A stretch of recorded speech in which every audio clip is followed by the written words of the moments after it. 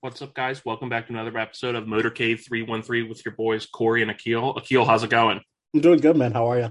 Good, good. Getting excited. We're getting closer to the season. We had like the first couple weeks of media and we're getting close. I think our first preseason game is this week. So all of a sudden the season is right around the corner. So it's fun to get back to things. So for those who have listened to the season preview so far, this week will be our last one in terms of positional groupings. So we're going to talk on the bigs for the team this week, and then that'll wrap up like our actual official like team previews for the Piston season going forward. So it's pretty exciting. I know that we've talked a lot about how we don't think this team's necessarily going to be amazing or anything like that, but I'm definitely excited to get back to watching some Detroit basketball to enjoy what the product is. I think that a lot of too many storylines are going around because that's what happens whenever you're in like media day and all that stuff. Everyone wants to freak out about every little bit of news that comes out. So I'm ready to just get back to basketball, but we have a couple more previews before that. So I'm going to we've been doing it differently the rest of the preseason previews, where we're talking about the exciting person first and then kind of like tempering down. The bigs are a little bit different. There's really only two that like we're exceptionally excited about, and then there's two other players that we'll touch on briefly. So I'm going to start with the brief ones, so that way we're kind of building up to who we really want to talk about. Is that cool with you? Yeah, for sure. Save the best for last. I like it. Exactly. So on the opposite end of that spectrum, Trey Lyles. So I have taken less offense to Trey Lyles than most of the rest of Pistons fandom, just because I've never lived in Michigan. I'm a Detroit Pistons fan, but I'm not a Michigander. So I know he said some things that Michigan people do not particularly love, but if I can remove that from the equation, the contract's not bad. I like, in theory, what he brings to the table as a player. Before I talk about that, what are your feelings on Trey Lyles? I still think that there's a lot of untapped kind of quote-unquote potential we could maybe get out of him if he sees some minutes, man, because he's still so young. I'm going to say he's 24? He's 25. He'll be 26 this season. 25, 26. Okay. He's on his fourth team before turning 26. Okay, for sure. Yeah. So, like, once again, that's a very like, you're not even quote unquote hitting your prime in the NBA at that point, right? So, like, there's definitely some stuff there that you can maybe find out. He is kind of smaller, right? He's close to that 6'9", 6'8" type body frame. So we could see some pretty interesting things out of him this year, like, just because we do not know a lot with him yet. But I'm not mad about the deal or anything, right? Like, it's not a lot of cash. It's a shorter contract. So, I mean, if anything, and if it goes really badly, the money comes off of the books so fast. I'm not that concerned. Like, I think it's cool to kind of take a home run kind of hit. Like, if you swing and miss, it is what it is. Yeah, I'm always, whenever you're going to be a rebuilding team, I'm always for taking like low pressure swings on guys that are former, whether it be lottery talent or high level prospects coming out of college. And like you said, 25 is not a baby anymore. There's still obviously some untapped potential there. There's a reason why he was so highly recruited when he came out of high school. It hasn't worked out so far, but there's been flashes of he has a little bit of a 3-point stroke for being a bigger guy, which is something that we are really prioritizing on this roster. I don't hate it. He's probably the 13th, 14th, or 15th guy on the roster, so we're really not too worried about what he's bringing to the table. But in general, I think it's fine. I think that it's probably not going to be as impactful as something like a Josh Jackson was a season ago, but if he's a little bit more impactful than Jahlil Okafor, I guess that's fine, and he's cheaper than that. So exactly. The next guy it's actually, things have changed since the last time we spoke. Luka Garza converted from a two-way to an actual contract. We talked about him in our first episode about how neither of us were huge fans of his coming out of college. Like, when we drafted him, we weren't exactly thrilled about him. The summer league changed our minds a little bit, didn't it? I can only say congrats and very, very happy for that guy because he deserves it, man. Like, he grinded through summer league and all that stuff. So to get converted this quickly definitely means they see a lot of potential out of him. So I'm excited, man. I'm actually really excited for Luka.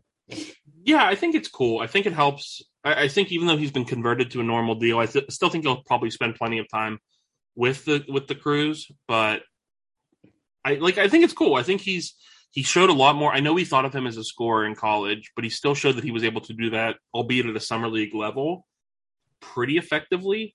I don't think we're going to be expecting him to do anything beyond that, really, whenever the season's going on. But that's fine. Like, he's your third big. You're not really, in general, going to expect a lot out of that position to begin with anyway. And if it's just a young guy you're taking a flyer on, he'll be fun. He already proved to be really popular for whatever reason. I didn't think he'd be somebody that wasn't terribly popular, but he just his grind in the summer league really kind of caught fans' attention. So I'm excited to see where it goes, whether it be he gets maybe 5 or 6 minutes a game, maybe a little bit more, a little bit less, depending on the night. He's already endeared himself to the fan base, and there will be moments where he just scores on somebody, and that guy's gonna be like, "What the heck just happened?" So that's part of the fun. I'm not gonna complain too much. The other two bigs are obviously a little bit more exciting. They're the ones that we've talked about the starting battle going into the season. Who's going to start? Who's going to be coming off the bench? We got a little bit of clarity of that coming into media day. Still no confirmation, but they're Isaiah Stewart and Kelly Olynyk. We can kind of like share this section together because I think it, in terms of how they're going to be used on the roster, who starts from night to night, it's going to be somewhat interchangeable. Which one would you rather like go with first, though? Probably Stu. Sure, but honestly, I feel like what would be really, really cool is if we see them on the floor next to each other a lot. Yeah. Like I think the fit actually works out super clean there because Kelly can shoot it, and they've been really valuing the 3-point shooting. Like, you can space him out enough with Kelly, and he's a good enough passer / playmaker where you can give Stu all the room in the world down there to like do his thing. So I don't know how many minutes we're going to get of those two together out on the floor. But I'd love to see it personally. I think we'll see a fair bit of that. I don't think it's something you're ever typically going to use as the starting lineup because, I mean, your starting lineup's already theoretically set whenever you have Killian, you have Cade, you have Sadiq, you have Jeremy Grant. That leaves one more spot for those two to share. I don't think you're going to really necessarily play one of them in power forward and bump everybody up a spot and have to bump somebody out. So I think I think they'll share the court plenty in the middle of the game and not necessarily in closing lineups. But I do think you're right. I do think the fit is pretty clean. I think that Kelly Olynyk's also the kind of guy that Stewart can learn from, where Stewart is already all hustle and showed some flashes as a 3-point shooter last year. So I think if he can kind of like model his game, not completely off of Kelly Olynyk, because I do think that there's a little bit more room for Stewart as a rebounder and stuff like that. I'm excited. I think that one of the things I like about this pairing is that, so whenever you compare it to what you had with Mason Plumlee last year, when you went from one to the other, you had to totally kind of change the way the team played. If you're not playing these two together, and you go from Stewart to Olynyk or Olynyk to Stewart, depending on who starts the game, they play so similarly, at least at their peaks, that it's going to make it so that there is a continuity on offense. We don't have to change the game plan up because we went to the bench unit. We can kind of play in a similar format, which I kind of like. I like that it makes it easier learning for the young guards to get used to running the similar offense, depending on who's on the floor. It makes it easier on like a Sadiq Bey to continuously be able to find spacing because his teammates are kind of pulling people out. I think that it was a smart kind of duplication of talents to make from a roster building perspective. Yeah, there's definitely a ton of like flexibility with what we have with those two. And they'll be providing a ton of different things stylistically to the floor, but Stu will definitely be able to learn a ton from Kelly, and I think the same thing, vice versa. And I think our guards will be able to benefit from both of them quite a bit. Like I do too. I think that. So obviously Kelly he posted what would be career numbers in his 27 games in Houston last year after being traded. He averaged 19 points per game, 8.4 rebounds, 4.1 assists, and 1.4 steals on shooting splits of 54.5, 39.2, 84.4. obviously that's a weird sample where you're in Houston and the team is tanking and put whatever qualifiers you want on there. A lot of those same qualifiers are going to probably be placed on this Pistons season. He's not going to have the usage rate probably that he had in Houston because a lot of the time it was go to Kelly, whereas here you have other scoring options. But I could see him, if he can get anywhere close to that level of efficiency, not necessarily the counting numbers, but being efficient like that, it opens up a world of possibility for the potential of this team to just, kind of grow. I'm not asking, like we talk a lot on this. We're not asking for a ton of wins. We're just asking for potential for those young players to grow. And I think adding that level of efficiency to the floor gives them that chance. And this is a team last year that so much struggled with floor spacing. So I like that they made that commitment to adding that in free agency, from guards to bigs to whatever. I like that that was a focus that they clearly. Yeah, you can tell that they really were going after shooting. Yeah, so don't forget the big spots too, right? With getting Kelly, getting Trey. They want shooting across all of their positions. So you could tell that they were going after it, which is nice to see. Yeah. And just to put a little bit of a capper on what Stewart's season one was last year, because I know when he was drafted, people made faces because at the time of the draft, he was not thought of as one of the better centers in the draft. And it was kind of like, what, this seems like a reach for a team that, what are they doing here? He was so much fun. He quickly became a fan favorite because he's nonstop energy, nonstop positivity, just a brick wall of a human. Second team all rookie. After Blake was bought out, he averaged 9.3 points, 7.4 rebounds, and 1.4 blocks per game. And he led all rookies in rebounds and blocks. This is coming in a class where I know James Wiseman was limited due to injury, but there was thought of as this number one center in the draft, almost went number one overall. Stewart outplayed him last year, which is not something I would have thought of going into the season. And that obviously Wiseman's situation was bizarre. So it's not apples to it's not exactly like a direct comparison there. But that's still promising for a Detroit team that when you're drafting in these like 16 to 19 range, not just with your top pick, when you're taking swings later on, you need those to hit for this rebuild to get accelerated. And that was a hit. That was an absolute hit. Yeah, Stu was everything that we kind of wanted him to be and more. So he's something that we're definitely looking to be building around in the future. And you have to love that during training camp and stuff like that, the one person he's been talking with the most is Ben Wallace. That just gives Pistons fans chills to see, because he's an undersized big that you hope that can really like lock down. That's exactly who you want him to be learning from. I'm not saying he's going to be Ben Wallace. Ben Wallace is a Hall of Famer. Yeah, if there's anybody to learn how to play defense from in the NBA, it would be Ben. Yeah, and it's about knowing your role too, right? So I'm excited. I don't know that we talked last week whenever we were talking about how the core fits together and stuff like that. And a lot of it was, I think it was your point where it was have reasonable expectations for your lottery or first round picks.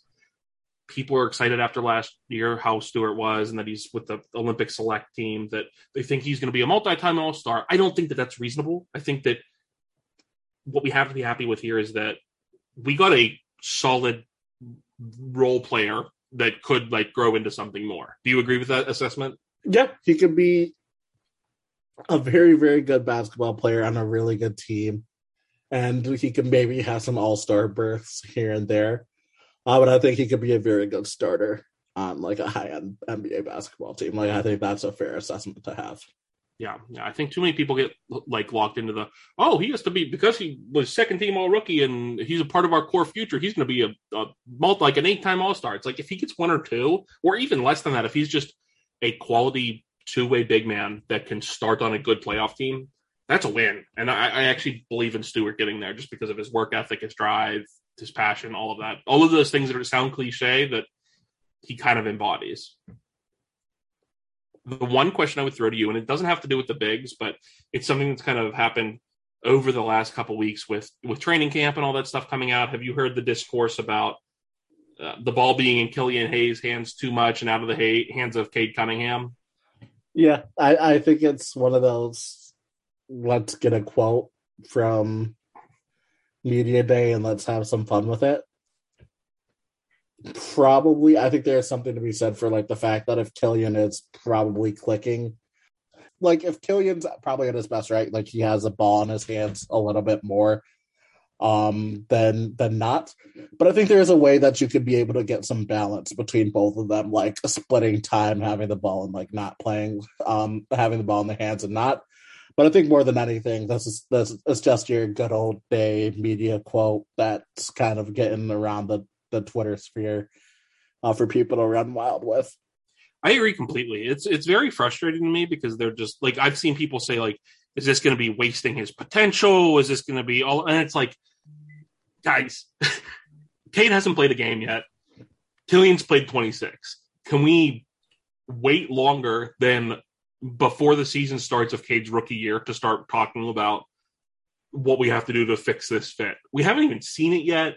And I do think that part of it is that along the way, they will adjust just how much the ball is in Killian's hands when he's on the floor with Cade. I do think that you start off the season with it in Cade's hands more, Killian's hands more, because right now Cade has shown that he has that 3-point stroke that Killian doesn't. So that gives him a little bit of added boost to be able to play off the ball while the other is developing. And I think you'll kind of see that flip-flop as the season goes along, see them develop a little bit more so they're able to like bounce that back a little bit. But if that's the case in October, that's one thing. If it's the case in April, maybe we can have this conversation then. But let's let Killian play more than 30 games before we want to, remove him from the lineup and remove him from the future of the Pistons.